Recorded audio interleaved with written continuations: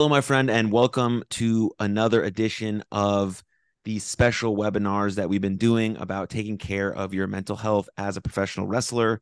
This is part 10. Wow, that's pretty cool of this series. And it is a follow-up from part 9, which we talked about substance use and abuse in professional wrestling.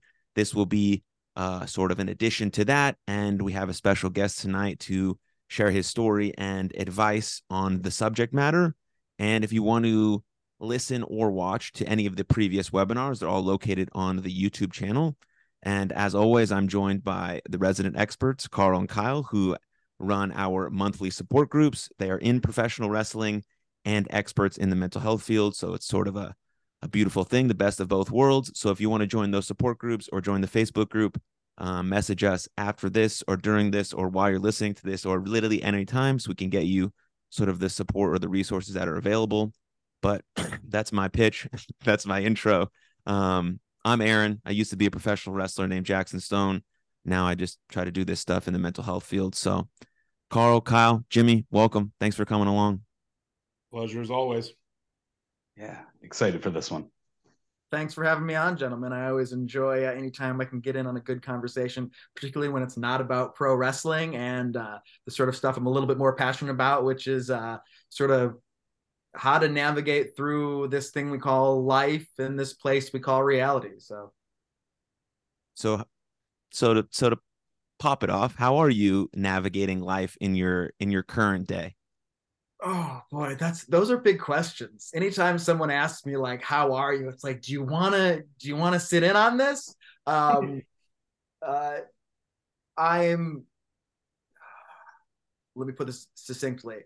I'm working towards letting go of a lot of stuff I've accumulated, particularly maybe over the last year, and letting go of some of that to um, flow a little easier through my life. What's your day to day look like these days? Yeah. So, boy, this every morning I'm going for a walk. That's something. I took a surfing lesson today. I did that. There's a sort of a spiritual slash movement coach that I work with. I just signed up for a like a sexual uh, like uh, course, like online sexual course. That's I think a big part of um, the that's part of, at least for me, I've got a map of reality I like, and it's pretty good. And then over sex, it's a little clouded, and I've been sort of putting my head in the sand as far as that goes for a long time. And it's I can speak for myself, being I've been so disconnected from my body for so long.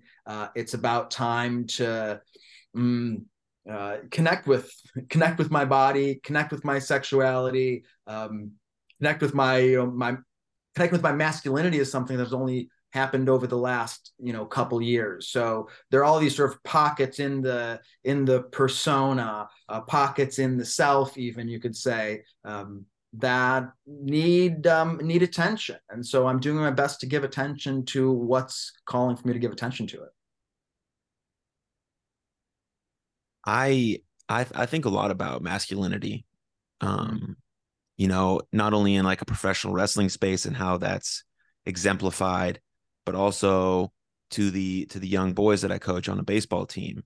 So how do you think about masculinity, Jimmy? Is there something that you can succinctly define as like healthy masculinity? It's hard. I've been thinking about it a lot. I've come up with, I think, is a Jedi. I was watching some Star Wars, and a Jedi, I was like, oh, I think I can say that looking at a Jedi, they embody a lot of qualities that I think healthy masculinity could resemble in sort of modern life, without lightsabers and hopefully without war and things of that nature. But like the way they carried themselves, and I can go deeper into that, but I'll let you go on that journey. That's a great one. I love that. I love the Jedi.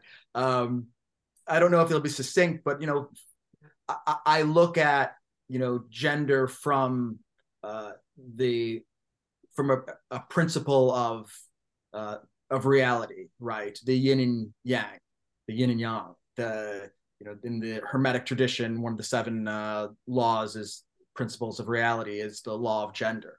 And so I see the pattern of gender, of these masculine and feminine energies playing out through all of reality. In fact, I would say the union of the masculine and feminine is what creates reality itself.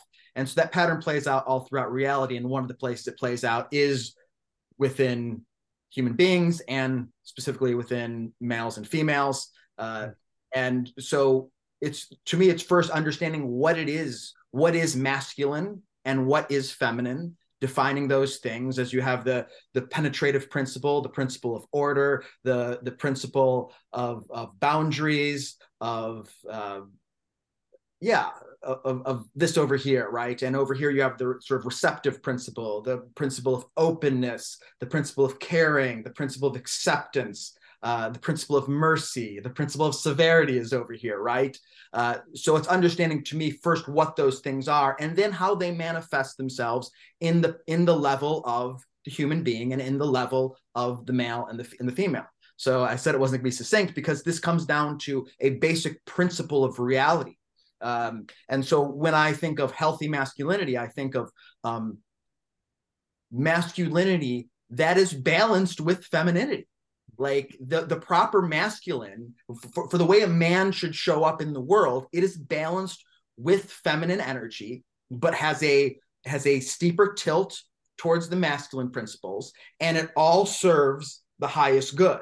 When those things are out of balance, when you have no care that offsets the strength and justice and severity, if you have no mercy, if you have no care, if you have no sort of love over here, this becomes tyrannical here. So it must be offset. And both those things working in union must serve what's the ideal. They must serve the ideal. If they're self-serving, that becomes a distorted version of masculinity as well. I think that was very succinct. So I'll give yourself some credit there. That was beautiful. Carl, Kyle, anything to add? I mean, I'm already loving the direction that this is taking. And I think, especially, I know we weren't going to make this specifically about professional wrestling, but I also think about like what Jimmy's saying in the context of, having seen his matches and seeing your career. And I mean, this might be a little bit of a base question, but at least in the things that you're talking about, I'm kind of curious, like the course of your education when it comes to your perspective on, gender influences, if it's fair to put it that way. If you really could, like, where did you really start becoming interested in these ideals, and where did they start really, where did you really start feeling like you needed to express these ideas, especially in the context of professional wrestling? Because I mean, not to mince words, you have a tremendous influence, especially on the way people express gender in that context today. Well, thank you. Yeah. So for most of my life, I was under the impression that gender was sort of like a construct, right? Which is a popular notion now. And I grew up on the album "Free to Be You and Me," of going, a boy and girl, they're kind of the same thing. And look, they're the male human animal and the female human animal are mostly the same. I mean, mostly the same, but there are some differences, right? But I grew up sort of like that. We're kind of like, I don't have time for your gender roles. I don't have time for your gender construct. I was the zombie princess. It was like, yeah, I'll wear nail polish and eyeliner, and I'll still stab you in the face with a spike, right? And when I look at that now, I look at the expression that was of like the dark feminine that was being expressed externally, that was within me. My perception on gender changed when I started to sort of dig further into esoteric philosophy and understanding that I wasn't seeing, I didn't understand gender from a fundamental sense. right? From the sense of the yin and yang, from the sense of this is what pervades all of reality. And I think gender is one of the most fundamental principle. It shows up in everything we do. When I lay in bed and I go, oh, should I work out today? It's a matter of, do I want to have discipline today? Or do I want to sort of have grace with myself today and relax, right? And so these two principles are always at play with all of our decisions. They're always at play. We're always discussing where to put boundaries and where to open up those boundaries, right? The masculine is the boundary, the feminine is openness. And we're always discussing how, like, where boundaries should be. And you're always having that in your life, in your conversations, in your relationships with people. You're always putting down boundaries or letting up boundaries or creating some fluidity to these boundaries. So reality is the dance between the masculine and feminine principles. So it seemed completely ignorant and full of sort of hubris to go, oh, it's all a construct. Like, no, it's not in a fundamental sense. You can say some of what we think of as masculinity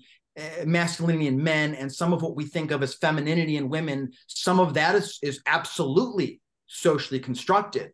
But as principles, they're all of reality. They're part of all of reality. So for me, once I saw that, I'm like, oh, I'm not connected to the sort of thing that I am, which is a human male.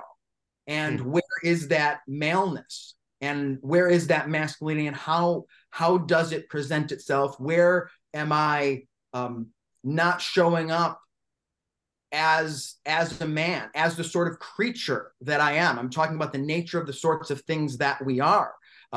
And is this like constricting my life because I think, oh, I don't need this. I don't need strength. I don't need to feel anger. I don't need to feel, like I want to dominate something. I don't want to feel those things. Like, and, we sort of curl up into shying away from what we think of as are these like awful traits, but there's a part of the animal that we are that wants to express it. And so it becomes a matter of, how do I express that in a healthy manner? How do I lead my life in a healthy manner and be an example to other people to lead their lives? I mean, that's really the masculine principle. So much of it is, it's the penetrative principle. Again, we see it manifest in the phallus. It manifests all over the place, and it's the leadership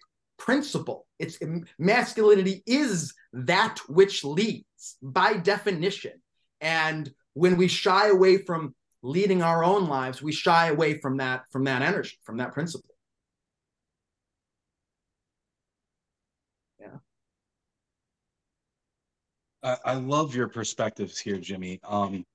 Just how like energy and finding clarity. It's like everything's a journey, everything's a progress. And I see masculinity a lot in that. It's a progress, it's learning, it's making these mistakes and having to learn how to be gentle with yourself, like you said. In the time that you've been in recovery, how has that benefited you in your journey so far of like discovering these parts of yourself? Yeah. And to clarify, there's of course masculinity and femininity in everybody.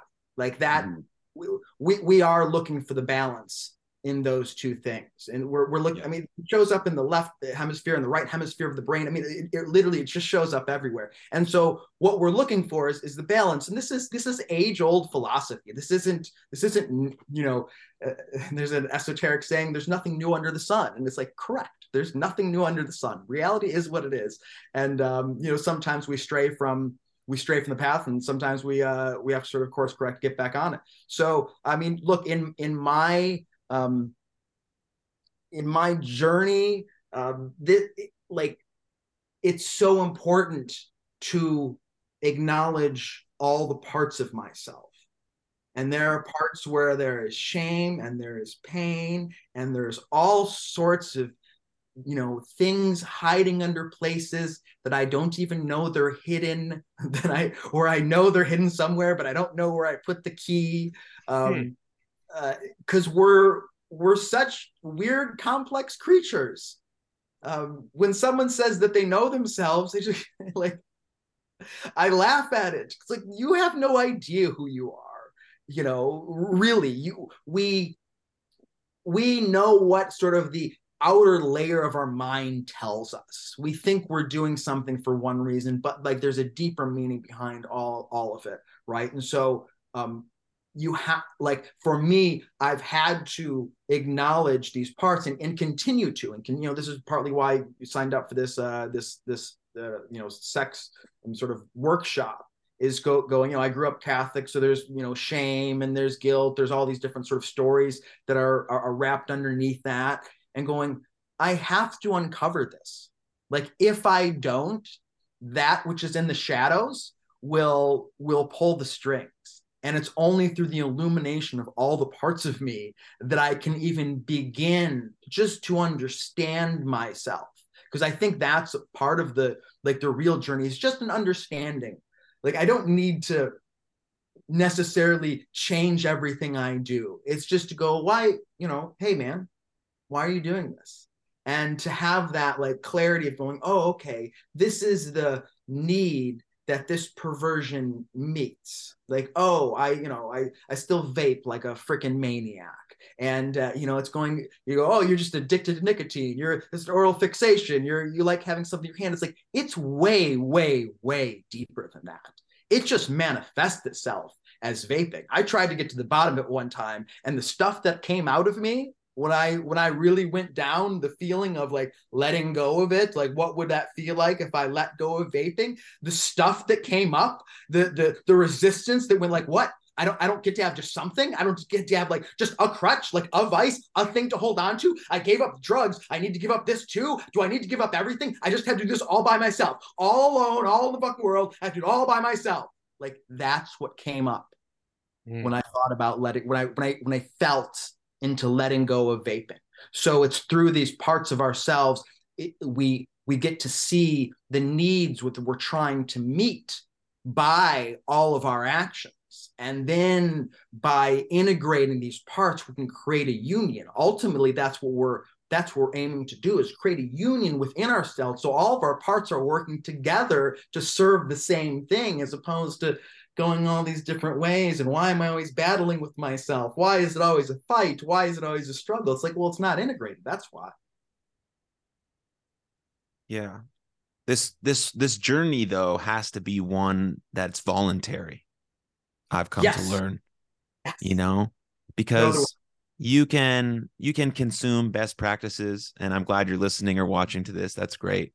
And you could be told as many times that you could potentially make this change. This might improve your life, or you may do this too much, or this is a crutch, or this is holding you back.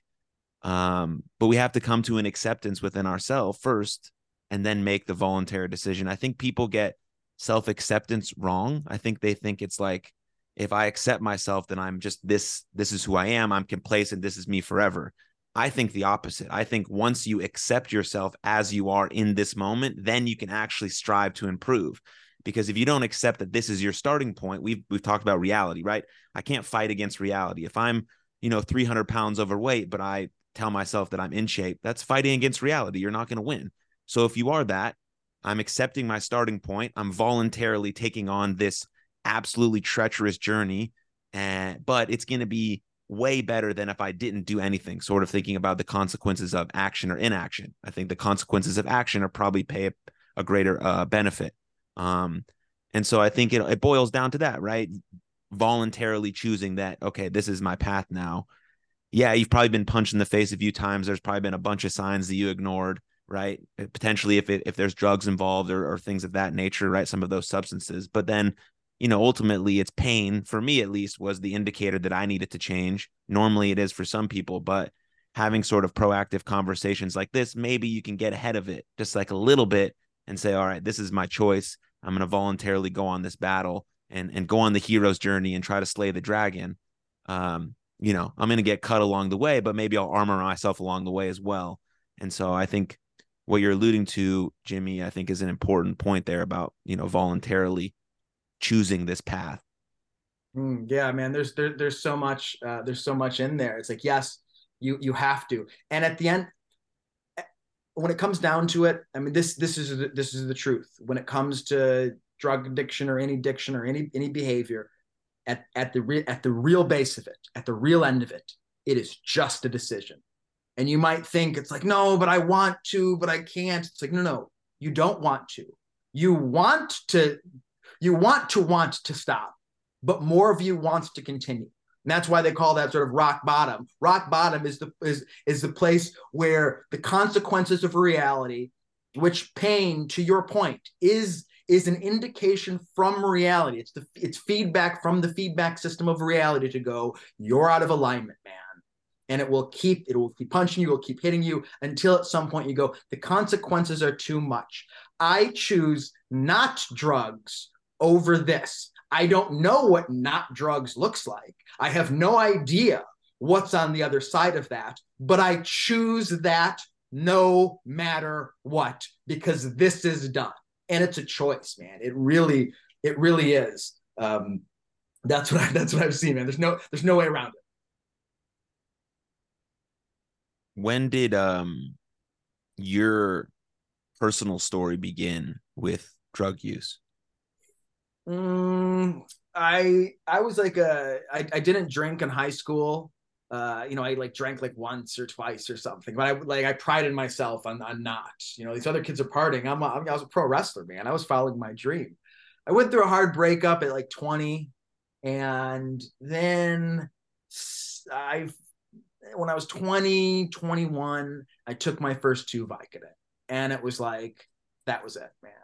I took those first 2, and it was like there had been a weight on my chest for my entire life, and then all of a sudden I could just breathe. And I wanted that relief so bad that I spent more or less the next 12 years just trying to get that relief. Where did pro wrestling play a part in all of that? Pro wrestling paid well. Certainly, it was in the pro wrestling world that I got that stuff. But pro wrestling kept me away from drugs for a long time. Right, It kept me away from drugs and drinking throughout my teenage years. I didn't pick up any of my bad habits until my 20s. It played a role in that, like, we sort of like joked around about it and glorified it. Like, we're gonna be like the old school wrestlers, brother. Pop some pills, drink some booze. Fuck the rats, minus the rats. But it was like that, and it was like we were doing a parody of what we had heard about, people doing, but the parody just became my life at some point.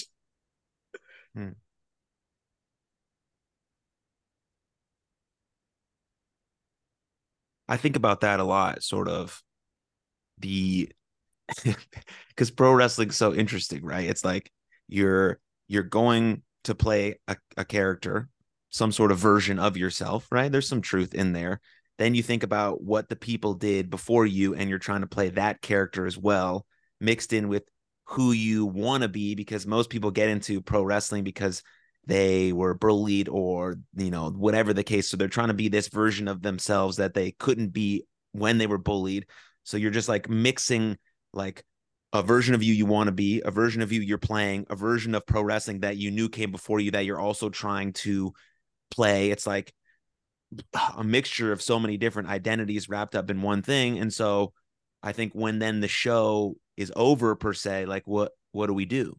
Do you have that sort of feeling? I mean, that wasn't very coherent, but yeah. I mean, wrestling's interesting because you're a character on top of a character on top of a character, right? And you don't know where Chris Scoville begins and Jimmy Jacobs ends, and then where the drugs begin and I end, and it became for me just one muddled thing. There's this soup of distortions. I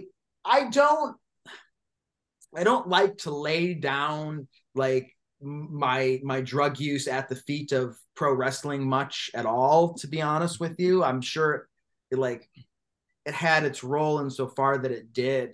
But I wasn't I wasn't say I was like a lone wolf doing it, but for a large part, it wasn't easy to find drugs in a wrestling locker room, believe it or not. And I tried plenty. I'm not saying it's not there, but um, I don't know if I could, like, since I don't have experience in another culture per se, I don't know if it's more prevalent. Drug use is more prevalent in wrestling nowadays, or even over the last 15 years, than other places.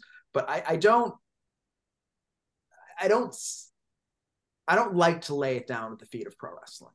I like to go. It seems more appropriate to look at myself and the void I was trying to fill, the distractions I was trying to achieve, and the pain that I was trying to suppress. Like, that seems like the better level of analysis for it, for me. Now, does wrestling attract people that have the sort of personalities, insecurities, wounds, and traumas that might, be the sort of characters that like to end up in the drug world too? It's like, that's possible. Yeah. Yeah. I mean, I like that you're saying that you don't want to lay it at the feet of pro wrestling. I feel like you're only saying that as someone who's on the healing journey, right? Who's taking responsibility for their actions. Someone potentially not on that journey would lay blame at something outside of themselves. And so I think that's also an important marker, not only for you, but for other people who may be trying to get to the place where they can take responsibility for their actions, be accountable for what they did, and then sort of move forward, with that, trying to heal through that. But Carl, anything to add? I've had a point I've been marinating on for a second there. I've just been thinking about how to articulate it. Jimmy, especially as somebody who started, pro wrestling as a teenager, and, you haven't gotten into, the one thing I hear about in our groups is it's either the grind or the desire to partake in the grind of pro wrestling, in which I mean, train as much as possible, be as busy as much as possible, be in the car, be at the shows, do, everything you possibly can to make it. I don't want to, again, it's not one of those things you want to absolutely attribute to pro wrestling, but it's, it's sort of the formula that looks like it's worked for a whole lot of people who have made it in the places and spaces that, we generally as pro wrestlers want to be in. I suppose my question, and it's kind of referring back to a point you had made earlier about having grace with yourself. How do you, I'm curious at what point for you really started adopting the mantra of having grace for oneself, and if you feel like you had to reconcile that with the sort of general attitude one is kind of expected to take when approaching pro wrestling, to engage with that grind, as opposed to having grace with oneself and giving oneself a break. Well, in the pro wrestling world, that grace only came far later, when it stopped being the most important thing in my life. Right. In my 20s, I would say that was the most important thing in my life, to the detriment of me. And look, to my point about grace, it's like, give yourself grace, but don't give yourself all the grace in the world, because then you're not going to do anything. Right. That's the grace in the feminine principle. If just left without a counterpart of having some discipline and structure, you'll just turn into nothing. You'll turn into just a slovenly blob over here. Right. So grace is important when balanced with some sort of discipline or some sort of structure. But that was not something I gave myself, certainly in my 20s. It was on the road every single weekend. If I had a weekend off, that was no good. I'm going to, continue. I don't like, and that is a difficult that is a difficult life, but it doesn't,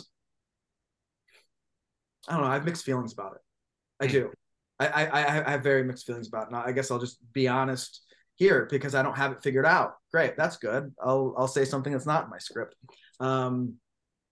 because I have a lot of love for that life in my 20s of putting all my chips on something in a completely unbalanced way, going like, let's just put all my chips onto this thing and sacrifice everything else at the feet of this thing. And, you know, greatness happens then. I don't know how else greatness happens without an imbalance, right? Without sort of sacrificing everything else. Now, look, in my 30s, like I'm good with that. Like I want the balance in my life because me taking care of me is the most important thing, and everything it cascades from that. But yeah, I can't tell anybody don't go nuts, you know, don't go crazy on something, because that's an experience in life you can have, and there's a lot to it. But don't be surprised at the end of it when there's nothing on the other side. You know, the only thing on the other side of like all of that is just, it's you. And that's why I found in my 30s the lesson of like, oh, so I have to be okay with me. That's because there's nothing else. It's all you can run, or you're a dog chasing your tail. That's all that's happening over here. And it's fun, but you can do that. And you can drive yourself mad, and you can have the ups and downs and go on that roller coaster. That can be an experience you have in life. And that's okay. But just know that's what it is. Kyle, you got a follow up? I mean, I think that was absolutely brilliant. And I think I can just kind of, you know, succinctly or summarize that answer as it's like, yeah, go for the ride, but wherever you can find grace for yourself, you know, apply it. And, you know, I think it is what Jimmy said. We can't necessarily tell anybody not to like throw themselves completely into this thing and, you know, not chase the dream, because he's right. Where else does greatness happen? It is the people who are staying late. It is the people who are at training every single day. It is the people who are showing up, you know, every weekend to shows. Those are the folks who are progressing, and those are the ones who are, you know, for the most part, in and out. You know, you put in what you get out what you put in. So I think in terms of just how that one answer really kind of changed my perspective is like, it's not preparing. It's, you can sit there and you can be a god, like an assist on the trip, it seems. But I think, at least in terms of our work, I'm beginning to wonder if it's like, well, maybe we do need to pay more attention to like what is on the other side, and how it does work out for other people, how for just anybody. I don't know. I'm just kind of just rattling off here, because no, truly, I did appreciate that answer, Jimmy. Yeah, and look, there's balance even to be had just sort of in the day to day, right? You don't need to be running with all the built up tension in your body all the time as well. There's balance in just taking a moment to breathe. I love taking a moment to breathe. It's like my favorite thing to do is see that I'm holding tension in my body and just going, it's okay. And I notice it in all these sorts of different places. And so there's things like that that can relieve tension sort of throughout the journey. And you don't need to be a madman either for success. You know, you're allowed to, because you're allowed to do whatever you want. But if you're the sort of person that's struggling now and going, this is too much for me, then now is a perfect time to take a breath, not just in this moment, but big picture, take a breath and go, what am I serving here? What am I doing? Do I want to make pro wrestling my God? Why? And what's on the other side of it? Do I think if I get a big contract with WWE or AEW, do I think that then I'll be okay? Do I think that's where happiness lies? Which is such a preposterous notion, because how many people have those big contracts and are miserable?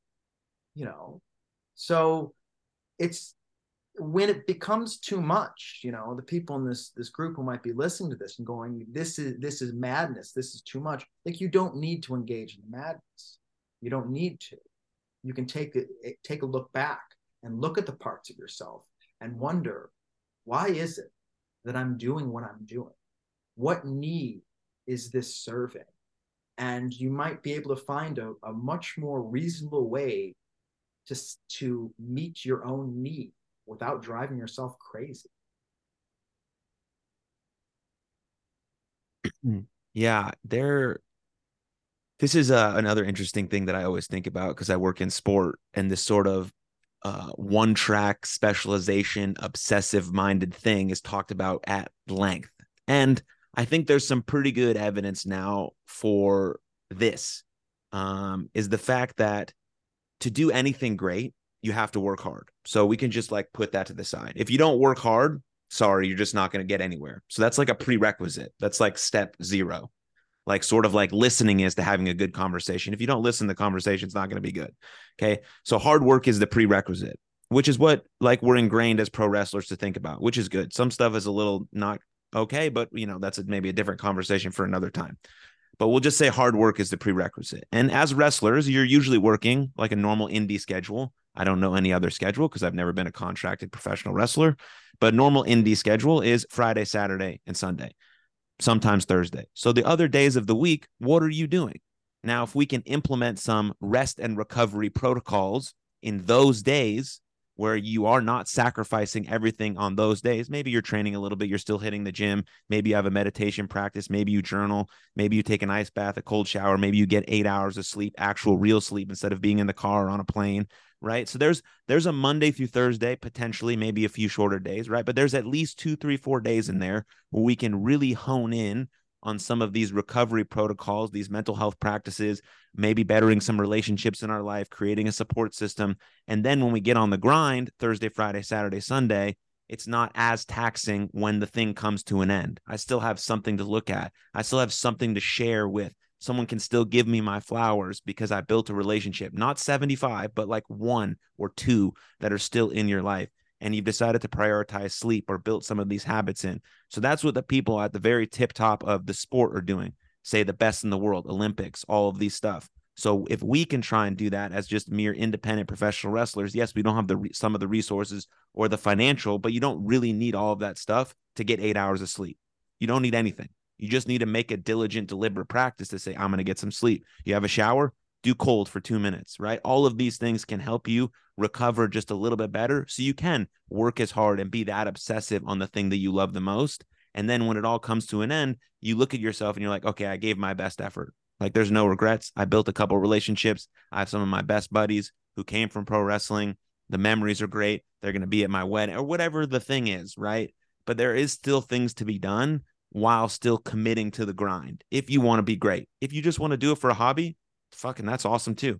Great. Love it. Fantastic. Cool for pro wrestling.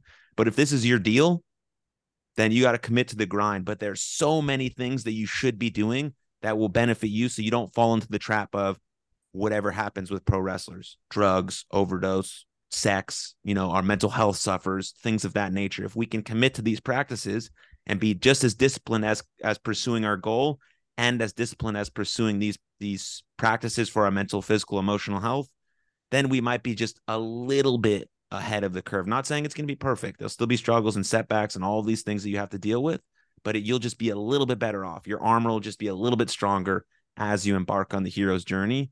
And that's what I think I've learned the most from being sort of in sport over the last couple of years. And I think it relates perfectly to professional wrestling, as it's a mix of sport and entertainment at sort of the highest level that people want to reach. So I think that's important. I love all that. Yeah, thank you. Yeah, I think about this a lot anyways. But Jimmy, do you have any I don't know if advice is the right word because I don't really like to give advice, but I'll just use that because I don't have a larger vocabulary to have another word for advice. Oh, I have something. Oh, I have Carl, go something. ahead. Yeah, please, please. Yeah, Aaron. Because I like we've used this kind of reframing a lot, like having a toolbox. So, having these things at the ready, like Jimmy mentioned, breathing, taking that moment for himself to be in the moment, rest and relaxation when you can get it, scheduling it in. I'm curious about what else is in Jimmy's toolbox that other, wrestlers might think would be helpful. Yeah, I mean, Perfect.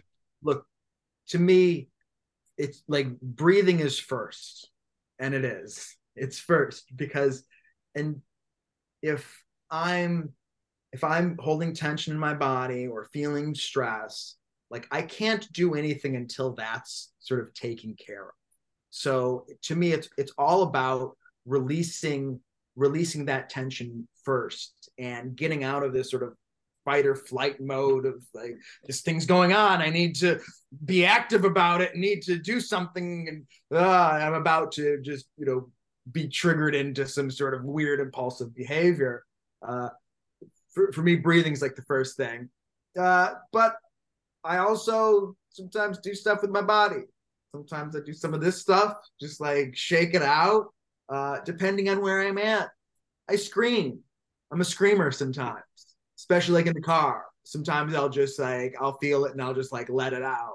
Um, and it's stuff like that to when it has to do with like holding tension in my body, which is basically anytime I'm stressed, anytime I'm in a situation where I'm like, this is too much, guy. I need to say something about this. I need to do something about what's going on in front of me. Someone should get yelled at right now. Whatever, when all of that sort of comes up, breathing is the first one. And in a bigger picture sense, it's just putting things into perspective. Again, it depends on what the situation is, but a change of perspective to go, if it's something that, I'm upset about, it's like, how much, does me being upset about it change it? If I don't like it, what can I do about it? Can I accept it first and then make a determination after I accept that this is just the way things are? Do I want to, still wrestle for this company or not? And for me, a lot of it is just understanding that I am the decider of my life, and you're not boxed into anything. Like, you don't like have to wrestle for $20 if you don't want to. You don't have to make this drive if you don't want to. You don't have to anything. You don't have to be a pro wrestler. You don't have to keep up with the Joneses. You don't have to keep up with anybody.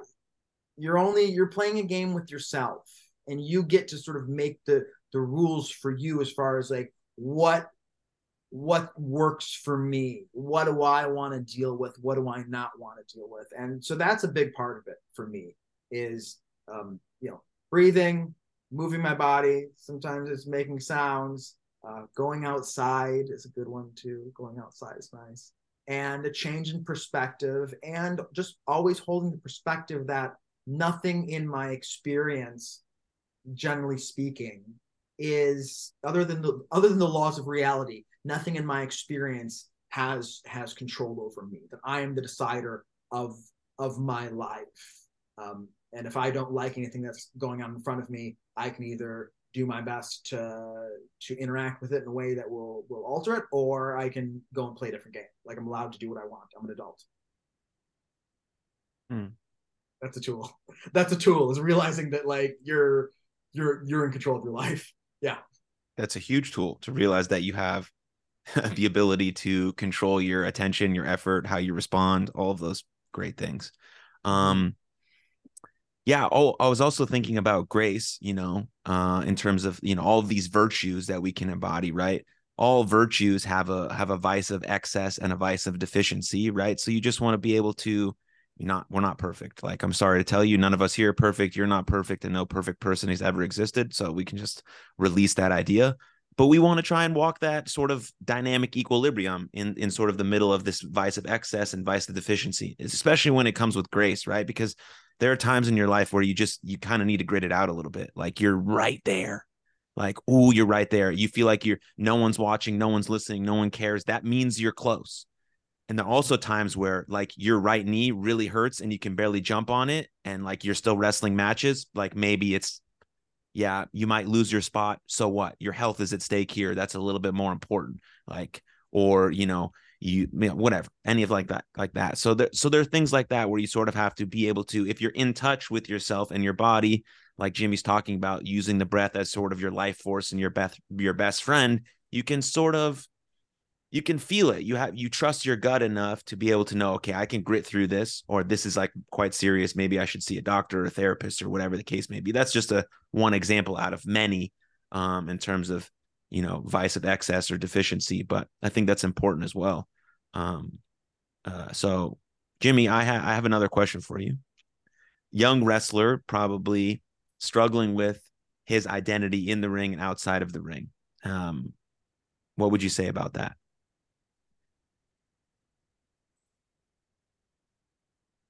Inside of the ring and outside of the ring, I probably have two different realms of advice for that.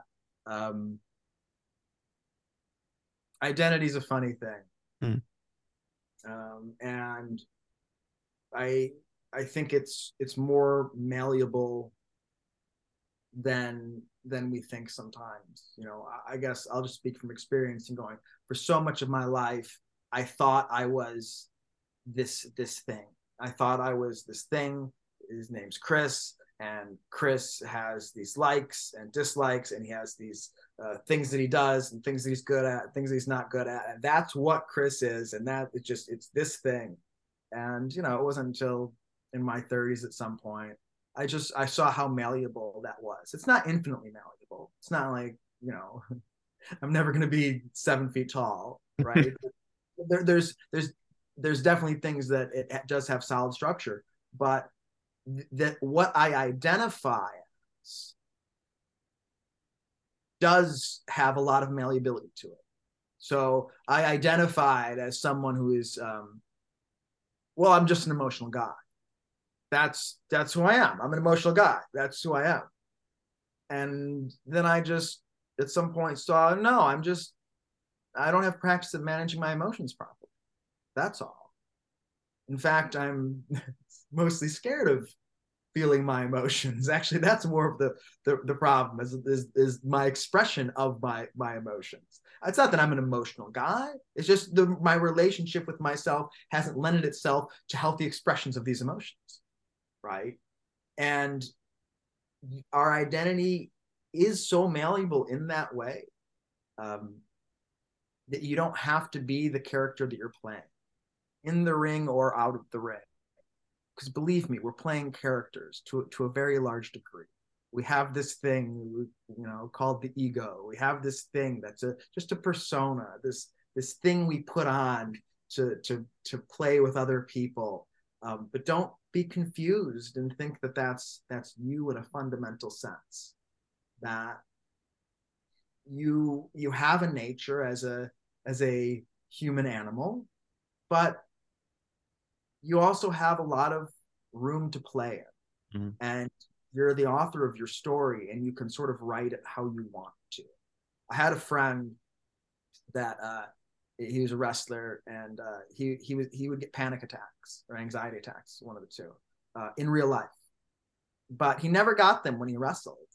And I asked him about it. He goes, yeah, well, my character doesn't have an anxiety disorder. And it's, it just really hones in on how deeply psychological, like our whole thing is. That yes, you can create a character that doesn't have these problems for this period of time. Like, and he did that. And we all sort of can do that. We're sort of trapped in our own stuff. And you're allowed to play as someone else. You're allowed to play as you're allowed to show up and pretend you're someone else and then eventually become that someone else and realize that you're more than the composite of all your habits and behaviors, and you can change those habits and behaviors and sort of play around. And so write the best, be the best character that you want to be the character that you want to be. Yeah, and you don't need to hold on too tightly to who you think you are, because you're not. Yeah. Thoughts on that, fellas? Thoughts on identity? I mean, in sort of forming this identity, we touched briefly on perspective in a previous question.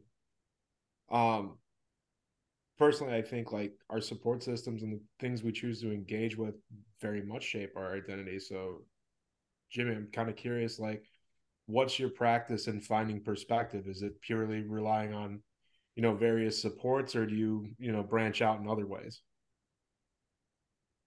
What do you mean by branch out in other ways? I don't know. Where do you tend to find where do you tend to look for alternative perspective? I guess is my question. Yeah. So I have a few people in my life I trust.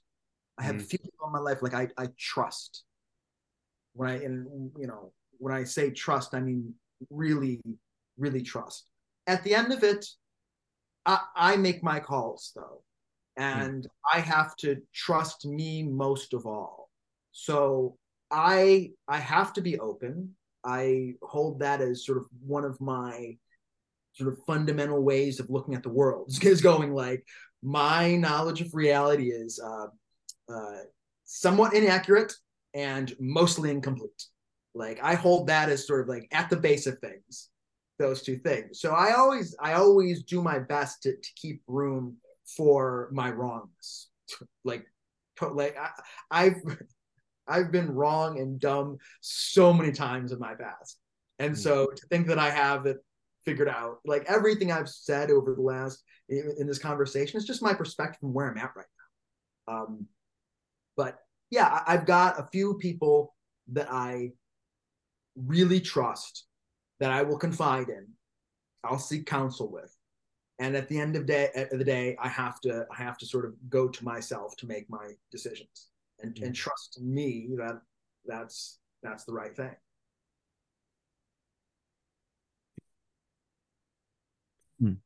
Identity is another thing that I think about, often.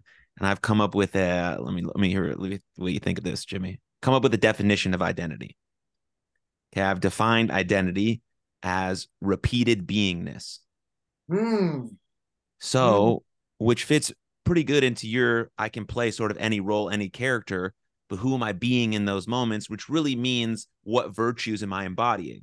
So if I have a core tenet of, I don't know, 3 to 5 virtues, then if I'm being those things, then that's my identity. I'm being kind, respectful, authentic, genuine, whatever it is. Like there's a list of virtues that you can have. So for me, if I'm coaching baseball or doing a podcast or doing this mental health webinar, I'm still being those virtues. I hope, like, of course, it doesn't come across all the time, right? Not perfect, but that's my identity, malleable, changing, depending on the role or the room that I'm in or things like that. But it's not inauthentic because it is my beingness, in my being mode. And so, what do you think of that? It's resonated with me. I like that a lot. And identity is important. So I don't want to make it seem like it's like, oh, it's just a costume you put on.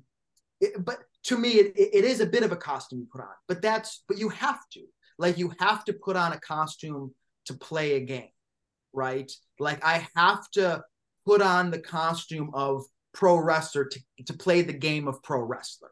Now at some point, and that identity of pro wrestler will serve me in many ways, and it's the structure of the identity. It's that masculine principle of giving structure to me. Will it confine me as well?